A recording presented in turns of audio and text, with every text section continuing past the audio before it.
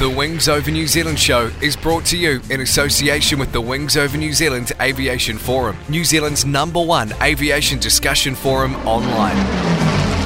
There you'll find discussion on all aspects of New Zealand aviation, from history to current affairs, and thousands of photos covering the Royal New Zealand Air Force, airlines, general aviation, warbird restorations, airshow news, sport aviation, home building, gliding, aviation media, and much, much more. You'll be in good company with other aviation enthusiasts, including pilots, engineers, warbird owners and restorers, historians and authors, modelers, aviation photographers, and many others. Sign up to the Wings Over New Zealand community now. It's free and easy. Just Google Wings Over New Zealand and you'll find the forum.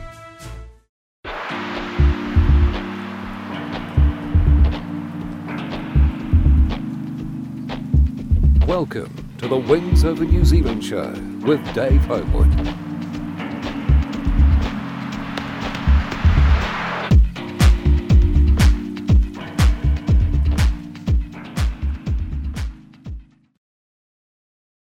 Welcome to the Wings Over New Zealand show. Great Escapes, Part 1. I'm your host, Dave Homewood. In this Great Escapes mini-series, we're going to look at some of the closest calls that RNZAF aircrew have had, and how ejector seats have saved their lives. This first episode is a story that goes right back to 1957, and only the second RNZAF ejection, with Air Commodore Geoffrey Hubbard. I'd like to welcome Air Commodore Geoffrey Hubbard to the show. Hello, Geoff. G'day. Welcome to the show. Thank you. You're the oldest living ejection seat, what would you call it? Ejectee. There was only one before you in the RNZAF, I believe, and that was only a few months before you? If you're referring to Mike Palmer, yes, a couple of months, I think it was, before my ejection. Right. I'll just start it a little earlier than that. Where did you grow up, and when did you join the Air Force? Just briefly. Oh, okay. I started off, I was born in Wellington. The family moved to Blenheim during World War II. So I was raised at schools in Blenheim. My training in the Air Force was a little unusual in that at that time, and we're now talking shortly after the war, around the early 1950s, there was the opportunity to get trained at RAF Cranwell, still being a member of the RNZAF, but they were sending 2 people a year to train at the RAF College at Cranwell in England, which was just on a 3-year course. So I got one of those and started off at Cranwell in early 1955. Okay. Before that, I'd had very little flying at all. I'd done some Tiger Moth flying on a scholarship at home, but at Cranwell I flew both the Chipmunk, which was a small trainer, and the Bolton Paul Balliol. The Balliol was quite a large trainer, built after World War II, side by side. Was intended to be powered by a Rolls-Royce Mamba, but they couldn't make it work properly, so it was eventually powered by leftover Rolls-Royce Merlins from the war. Wow. So that was what I did my advanced training on in England. Then I came back, was checked out on Harvard's, and I mean checked out. They flying training was spread over such a period at Cranwell that from experience I wanted to make sure that I'd learned what I should do. Yeah. And then after that I was sent to Ohakea in late 56 or mid 56 to train on the Vampire. And then from there went up to Singapore in late 1956. Okay, all right. And you were with number 14 Squadron up in Singapore? Correct. 14 was part of the Commonwealth Strategic Reserve. It had been previously based in Cyprus as part of the Middle East Air Force, but during 1955 it was transferred to Singapore for a period of 3 years. It operated out of Tanga, which is an old British airfield, but was also used by the Japanese during World War II. And at Tanga we had 14 Squadron flying the Venom Mark 1, number 60 Squadron RAF, which was flying the Venom Mark 4, and number 1 Squadron Australian Air Force, which had Lincoln bombers. Oh, yes. Yep. So can you tell me, was it much of a progression to go from the Vampire onto the Venom? Was it much of a different aircraft to fly? Well, yay and nay. As you indicate, it was a development of the Vampire. The chief difference, I suppose, would be the power plant. It was a Ghost engine, which was a new one as compared with the Goblin from the Vamp. Yep. And it had 5,000 pounds of static thrust against 3,000 pounds, so it was a lot more powerful. Right. The Venom was a bit larger than the Vamp. It had a partly swept wing. The leading edge was swept anyway. Yep. And the wing was a lot thinner than a Vampire, the cross section. So that meant that it could go faster, but it also meant that it could carry less fuel than the wing, and so it had tip tanks for carrying extra fuel out there. Right. It also, because the undercarriage was retracted into the wing, the tyres on which the Venom operated were quite small and thin, and so that itself brought in a few extra problems. Flying the Venom in Singapore, well, probably the first thing that comes to mind was the heat. If the aircraft was sitting out, well, they were always sitting out on a disused runway. But if it had been, the aircraft you were flying had been sitting there without a cover over the cockpit, then the seat, which was water-filled at the top, became very hot and very uncomfortable to sit on. Right. The cooling system in the Vampire, you couldn't turn it on until after you got airborne. And so it got pretty warm in the cockpit. It was always, you taxied with the canopy open. And the aim, of course, was to get the thing airborne as quickly as you could, and so you could turn the air conditioning on. The aircon itself was fairly primitive.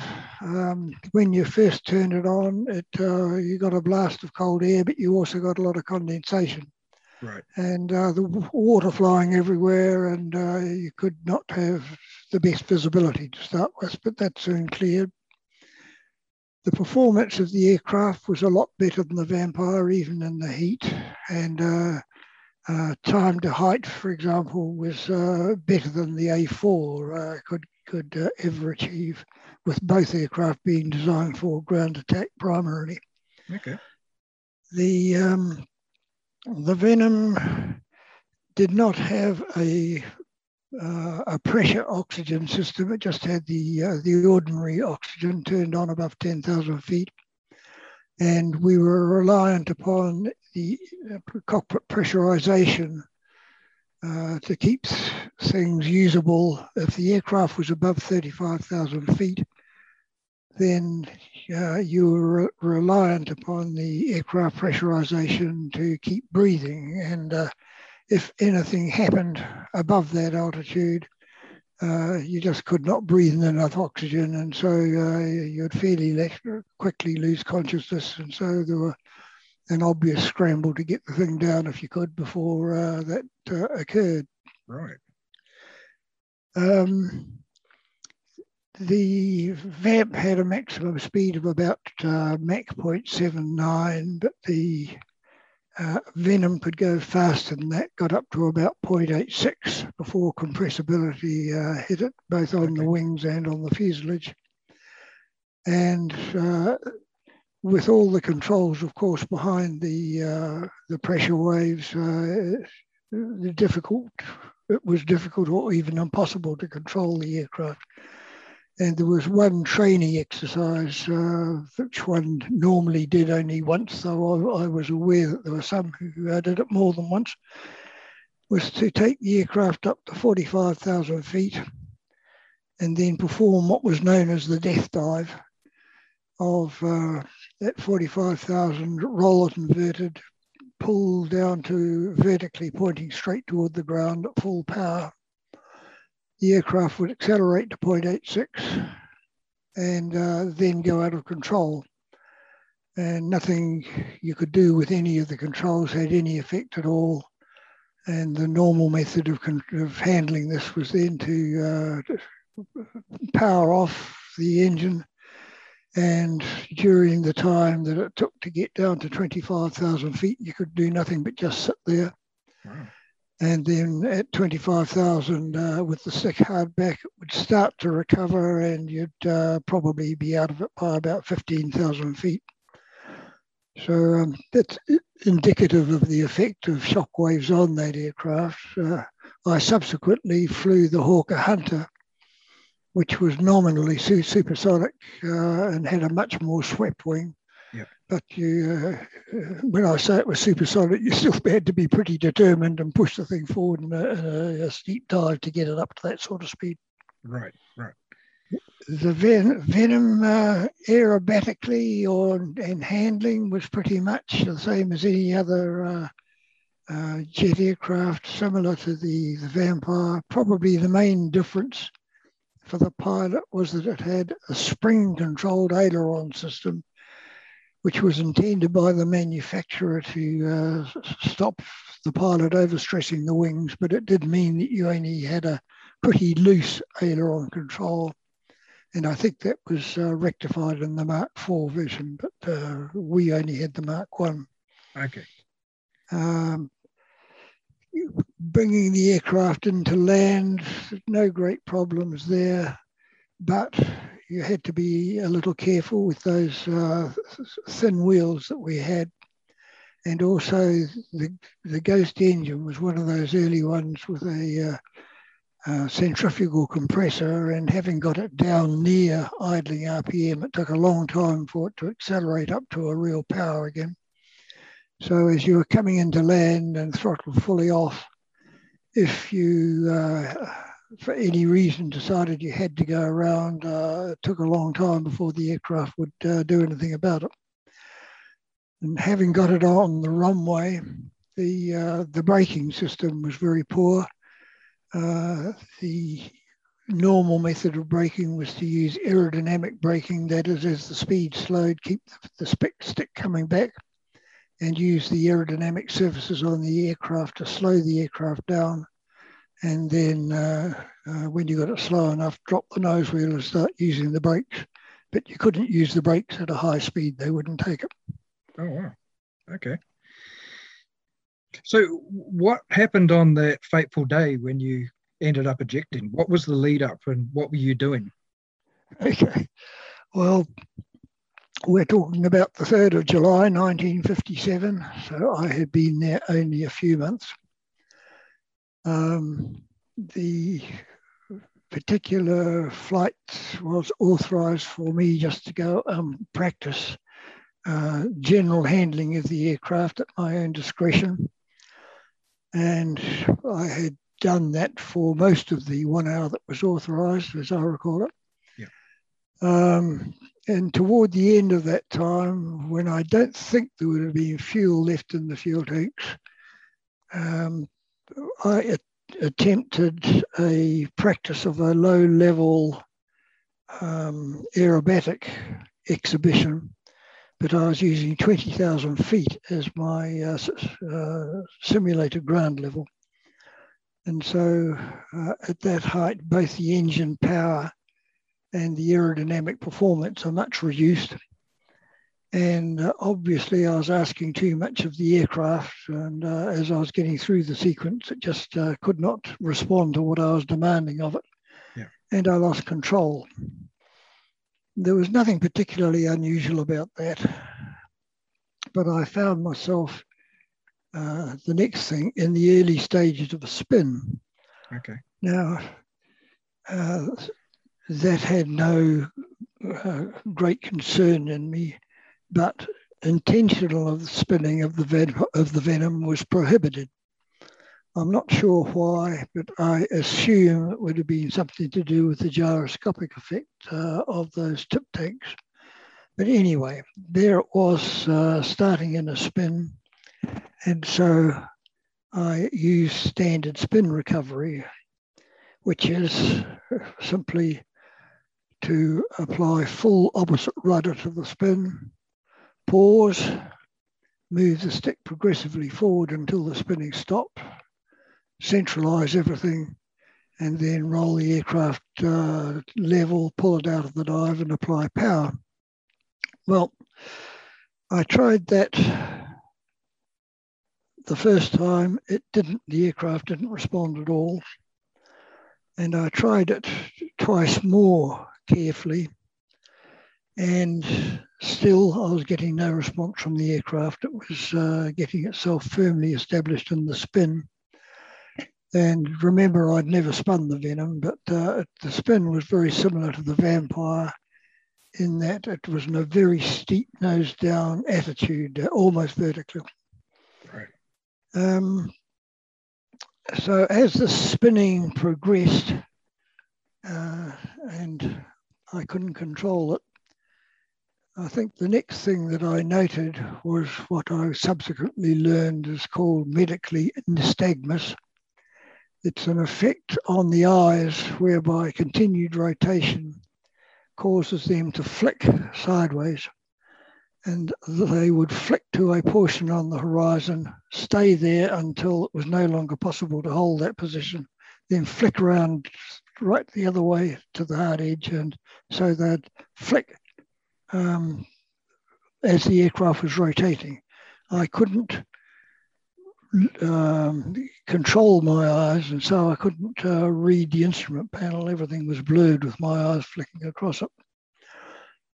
The next thing that I noted was that a red haze had developed across my eyes, and that is known as redding out.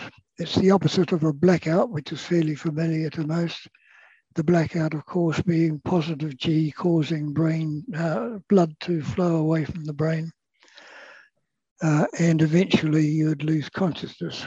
Well, with the readout, which comes with being inverted and too much blood flowing into the head, then the eyes get more blood than they need, and so you tend to lose visual ability, and everything slowly disappears into a red haze. Right. And it was after this had happened that it all of a sudden occurred to me that reading out implied that I must be inverted. And then when I looked down at the attitude of the aircraft again, I could see enough to see that, yes, the nose had gone beyond the vertical. I was actually in an inverted spin. Now, I knew nothing about inverted spins, and I think it's appropriate that I digress a little here. Yeah. The three aircraft, or all the training aircraft that I have already mentioned, were capable of being spun, and it was just a normal exercise in those to bring the aircraft back toward the stall, then apply full rudder in the direction you wanted to spin and bring the stick hard back, and the aircraft would spin, and you were there sitting with it, full rudder applied, stick hard back, until you decided to get out of that spin, in which case you put on that full opposite rudder, stick going forward, blah, blah. That was what I did in the Venom, and that is what I was told to do in the pilot's notes when I subsequently reviewed them. The pilot's notes indicated that while one could not intentionally spin the Venom, it should respond normally. and that there was one sentence that said if you got into an inverted spin, then normal spin recovery should bring it out.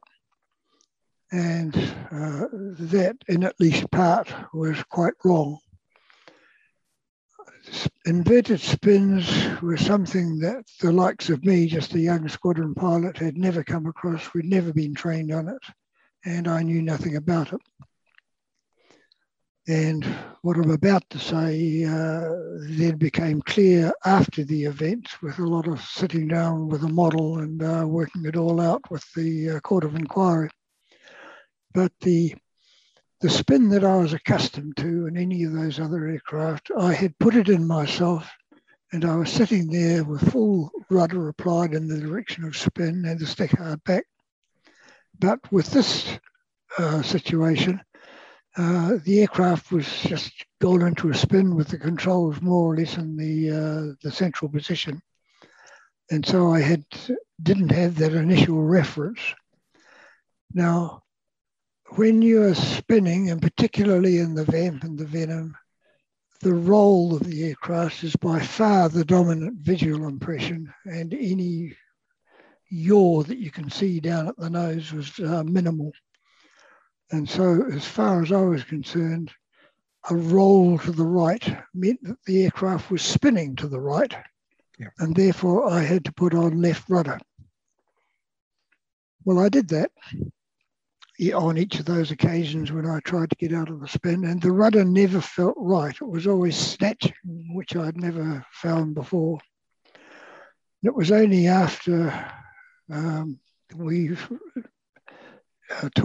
worked on the inverted spin that we worked out that in an inverted spin, roll and yaw are opposed. And so what I should have done, knowing that the spin was inverted, was to put on rudder in the same direction as the roll, which was quite foreign to me.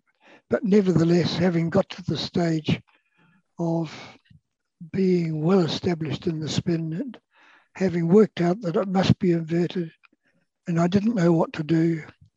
So I tried putting on full rudder into the spin, and that at least felt right. I was getting aerodynamic pressure on the rudder, which is what I expected. Yep. So I maintained that rudder position and moved the stick around fore and aft. And probably at one point anyway in that process, I did hit the right combination. But it didn't have any effect, either because I didn't hold it long enough or because the aircraft by now was too well established to come out of the spin. And so the spin kept going. And I found myself in that situation now where I had run out of things that I could think of to do. I couldn't see, I couldn't read the altimeter to tell me how high I was above the ground. And I wasn't seeing very well at all anyway. There was a red haze. Yeah. And subsequently, I'm quite sure that disorientation was having its effect.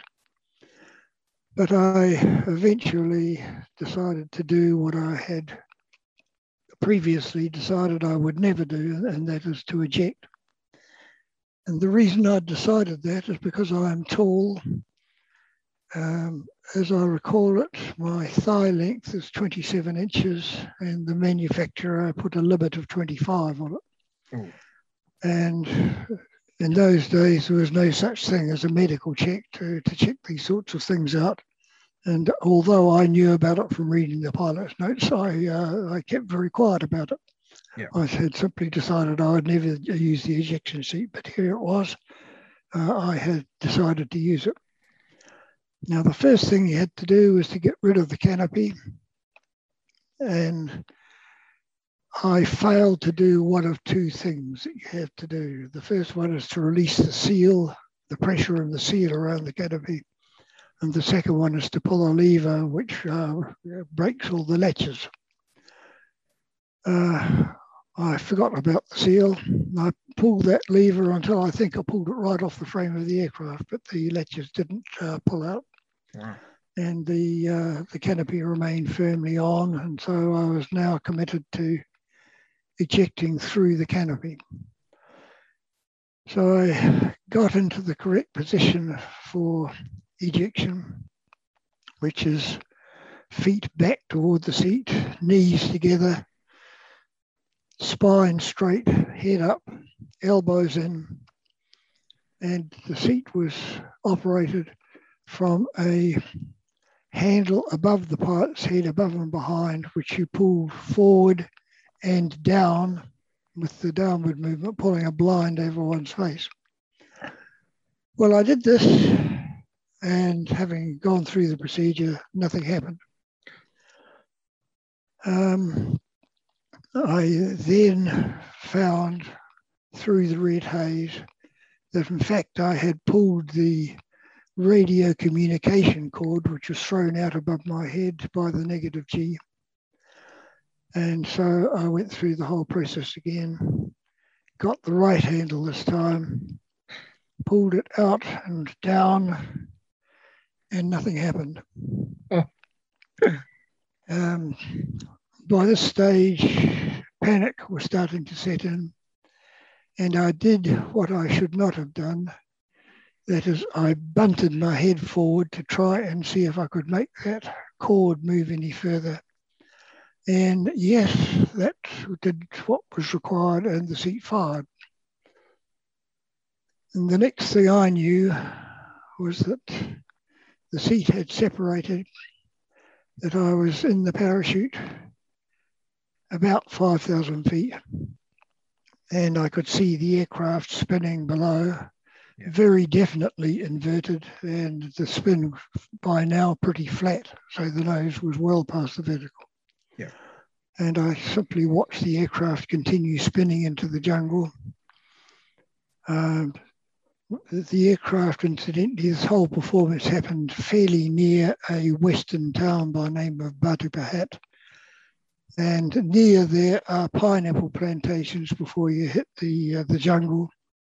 I was over the jungle, but the wind drifted me toward a pineapple plantation.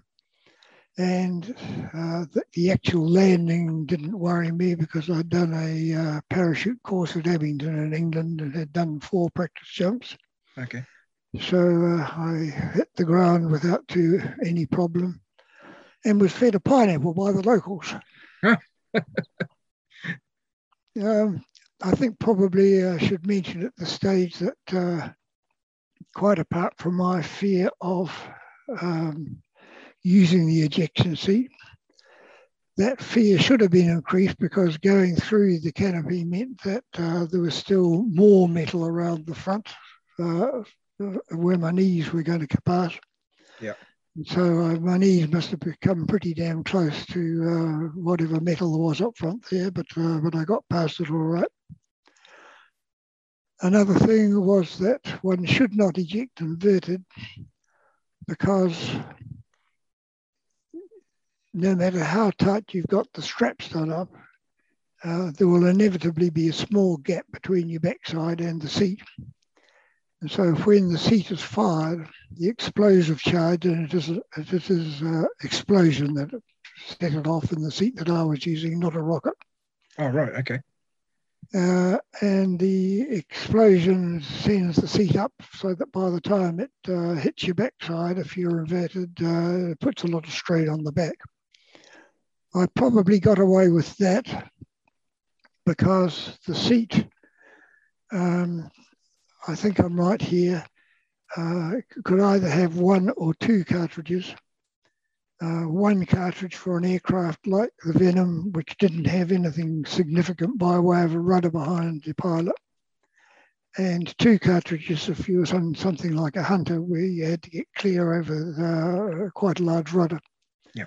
So I think, I'm sure I only had 1 cartridge, which would have given a lesser acceleration, and so I'm quite sure that that saved me from significant back damage. It would also probably assisted me because, as I said, I bunted my head forward, the last thing you should do in an ejection seat, but I got away with it. So probably that was because of the low charge in the seat. Right. And finally, of course, the aircraft was spinning inverted in a fairly flat attitude and ejecting downward. I was ejecting down into the path of the aircraft. Well, in the seat and with a blind in front of my face, I have no idea how close I came to the aircraft. The next thing I knew, I was in the parachute. But the danger was obviously there of the seat colliding with the aircraft. Yeah. But I got away with it. Wow, that's amazing. About the only other thing worth mentioning, I guess, is that being now established in a pineapple plantation, I looked for what I knew should be in my package that went with the parachute for signal flares in case somebody came looking for me, and I couldn't find any. They were there apparently, but I couldn't find them. And I guess, once again, this is disorientation having its effect. Yeah. But when the aircraft came overhead, I couldn't use, well, I didn't have the signal flares, but by a method, and I don't recall what, a helicopter eventually turned up and took me back to Tanger. Wow. So were you injured at all in any way, or were you absolutely fine when you landed? Very little. Checked over by the medical people, obviously, after that. And for 2 or 3 days, I had a sore neck. Yeah. But it was only about 3 days later, I think, that I was back in the air. It should perhaps also be mentioned that this happened in July 1957, and we haven't discussed the situation in Malaya at all, but it was very much out of bounds. One couldn't drive in it at the time, with the communist terrorists being in control of the area. Oh, wow. But right toward the end of my time there, they had become sufficiently weak that it was possible to drive up, and so I did just that, with the intention of saying thank you to the people who had looked after me. Yeah. And I eventually found my way there, found the right people. And I knew that the Court of Inquiry had already found the aircraft in the jungle, upside down, as expected. Yeah. But they could never find the ejection seat. But I found the ejection seat. That was sitting in the front garden of the headman and being used as a throne. That's brilliant. Wow. So with the seat, do you remember what type of seat it was? It was a Martin Baker. Yes, would it have been a Mark II seat or something? I couldn't tell you. It was certainly Martin Baker. You would have to do a bit of research into the Venom to find out what sort of seat it had in it. I can't tell you that. No, yeah, no problem. I will. Now, do you think you had adequate training beforehand about ejections? Did you have enough knowledge about ejecting from your training? Yes, I was in no doubt at any stage as to what I should do.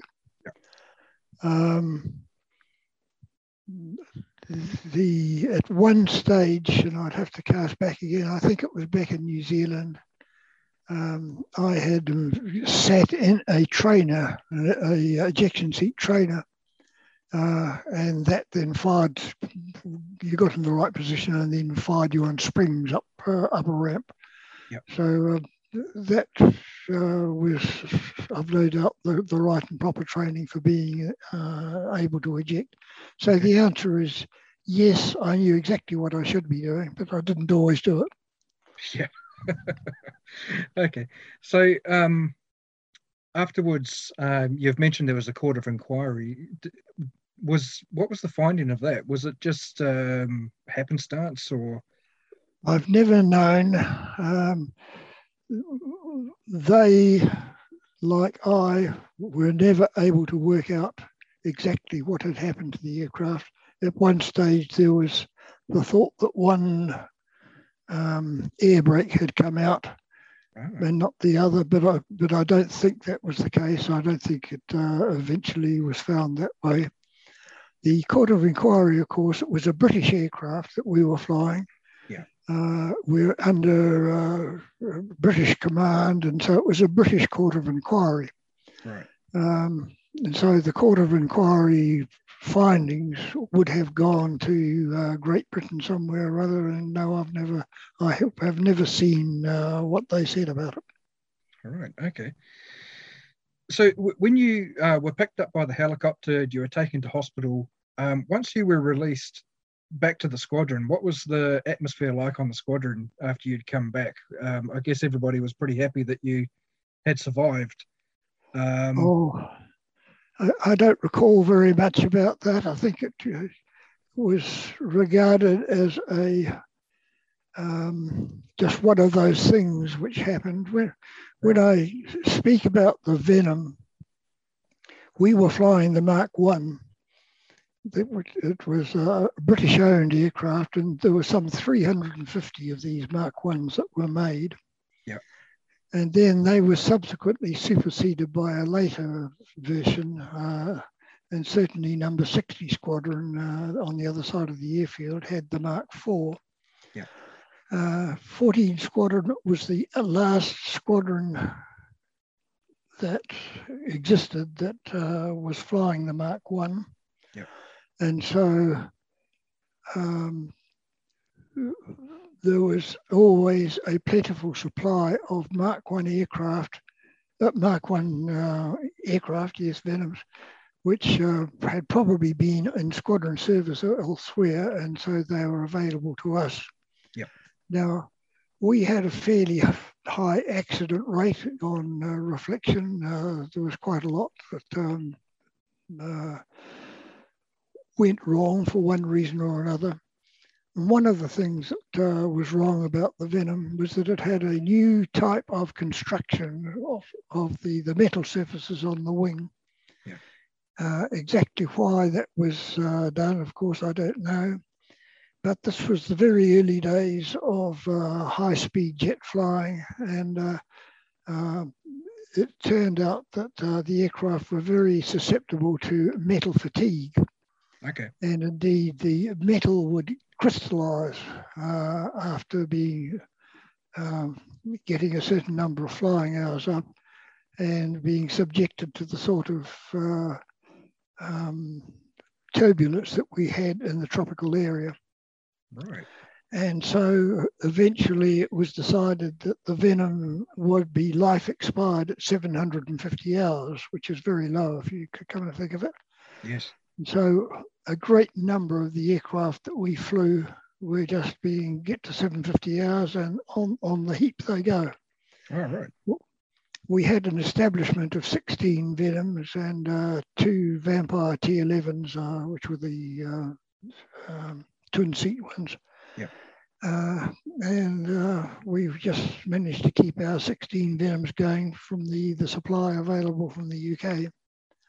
So the answer to your question is simply that retiring Venoms or having accidents in them was a fairly normal occurrence, and it didn't, my ejection didn't occasion anything undue by way of reaction, as I recall it. Okay. Did the squadron there, the RNZAF squadron, have their own armourers and their own parachute packers doing your seats, or yes, that was all done by our own squadron people, all New Zealanders who were doing the thing, and so the seats were very well serviced, well placed in the aircraft, and it worked exactly as advertised. Right, fantastic. Did you, or can you tell us a little bit about Mike Palmer's ejection, which was a couple of months before yours? He's no longer with us to tell his story. Yeah. But, well, I can't tell you very much, but it was very much a standard situation.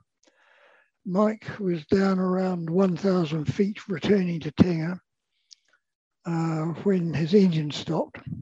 Right. And he was over the Straits of Johor at the time, which is the waterway between Singapore and the south coast of Malaya, as it was. Yeah. And Mike had on his wingtip another Venom, and piloted by Geoff Rod, and Geoff saw it all happen.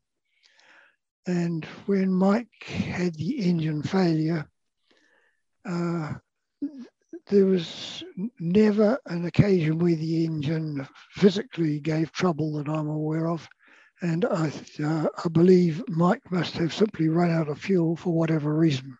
And I don't know what that reason was. Yeah.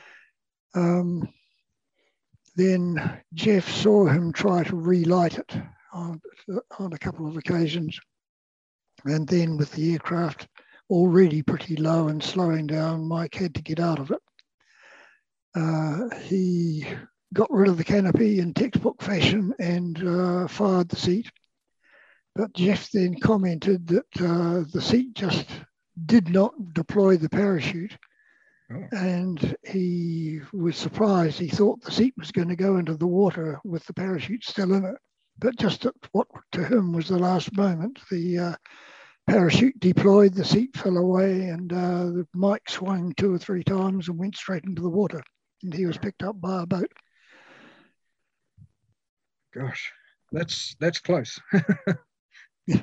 So that was a relatively straightforward one. Okay.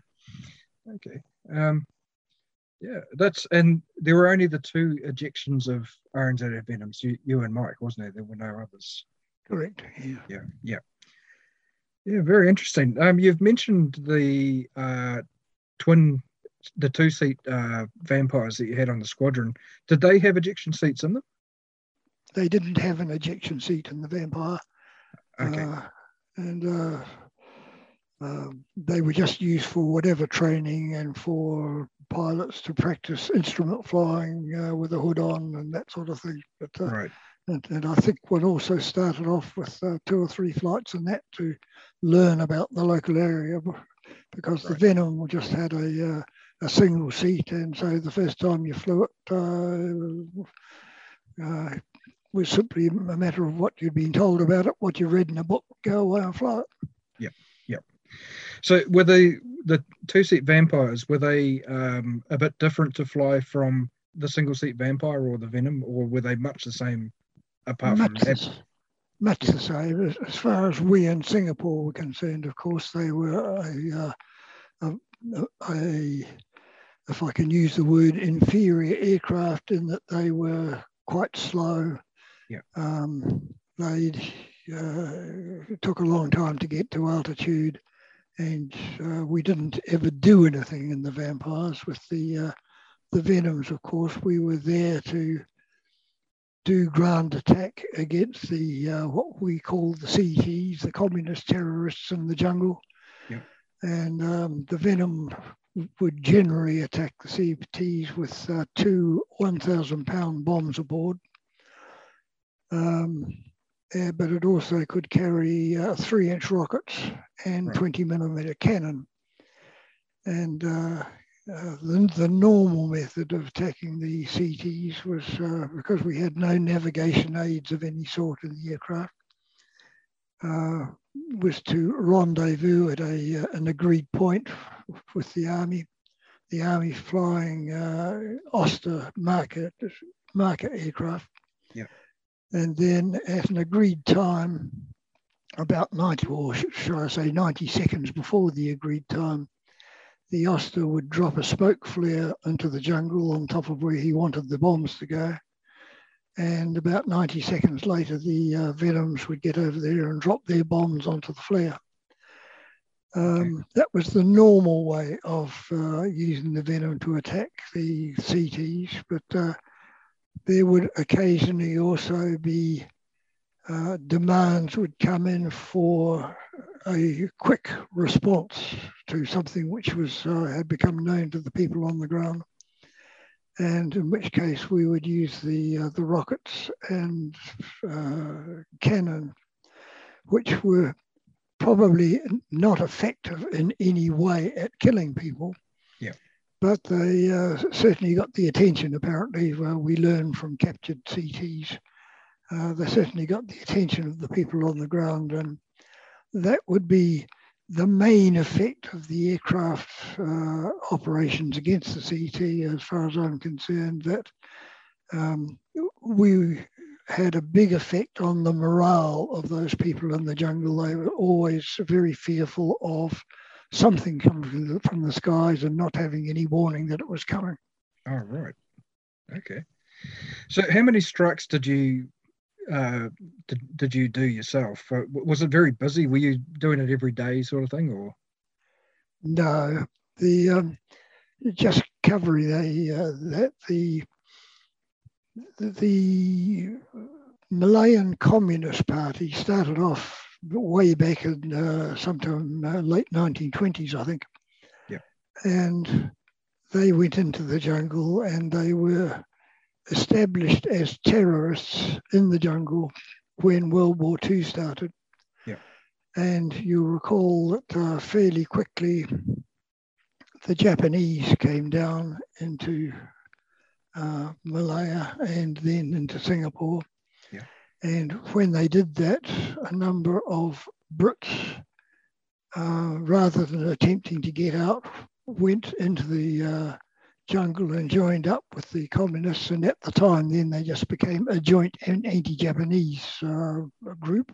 Yeah. But then after the war, the British departed that, and the British once again became the government of Malaya, and the CTs, the Malayan Communist Party, reverted to being intent upon disrupting and getting rid of the British colonial power and establishing a communist government in Malaya. Yeah. Incidentally, that the actual establishment of a new government in Malaya occurred in late 1957, November, I think, an event called Merdeka. And from then on, Malaya was under its own government. And the emergency, as so-called by the British, against the CTs lasted from 1948 for 12 years through to 1960. And so we were there in the Venoms from 55 to 58. By then, the CTs had reached their peak performance in around 1950. They were on the back burner by 1955 when we arrived. They were down to about half their number, they were 4,000 or 5,000, I think. Yeah. And then they had to contend with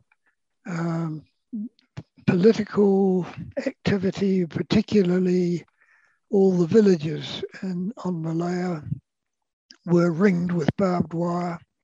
They all had a curfew on them and guards. And so it was very difficult for the CTs to obtain support, food and whatever from the people who were living in kampongs in the jungle. Right. Then there was the British Army, supported by other Commonwealth armies who were much outnumbered the CTs. And then there were we dropping things from the air. So all this led to the CTs becoming less and less intent upon what they were trying to do. As I said, the Malayan government was formed in 1957. And finally, by 1960, the CTs had given up. They all the time had been led by a fellow by the name of Chin Peng, and he, with his followers, had by now moved up into Thailand and operated on the border near Malaya. They still made things rough for the Malayans. The Malayans still had to keep guards up there. Yeah. But the CTs no longer had a sway and a general hold on the main part of the peninsula. Okay. So was all your flying over the peninsula, or did you also have missions or patrols or operations over Borneo as well? No, I don't think we ever got to Borneo or to Indonesia, though both of them were fairly close. Yeah. We operated continuously over Malaya and the Singapore area. Yeah. And we were deployed occasionally to other places. And I'm thinking particularly of Bangkok, where we went for a CETO exercise. Yeah. But no, normally our flying was above the Malayan jungle. Okay. Well, even though it's been 64 years, your memory of this event is amazing. It's obviously so clear still in your memory, which is it must be one of those things you'll never forget. Yes, that would be the case, and I can only hope that what I have said to you is an accurate memory, but it won't be very far wrong anywhere. Yeah. No, absolutely amazing. Well, thank you very much for letting us hear your story. It's incredible. Okay, glad to have been of help. Thank you, Dave. Thank you. I really appreciate it. That was the Wings Over New Zealand show with Dave Homewood.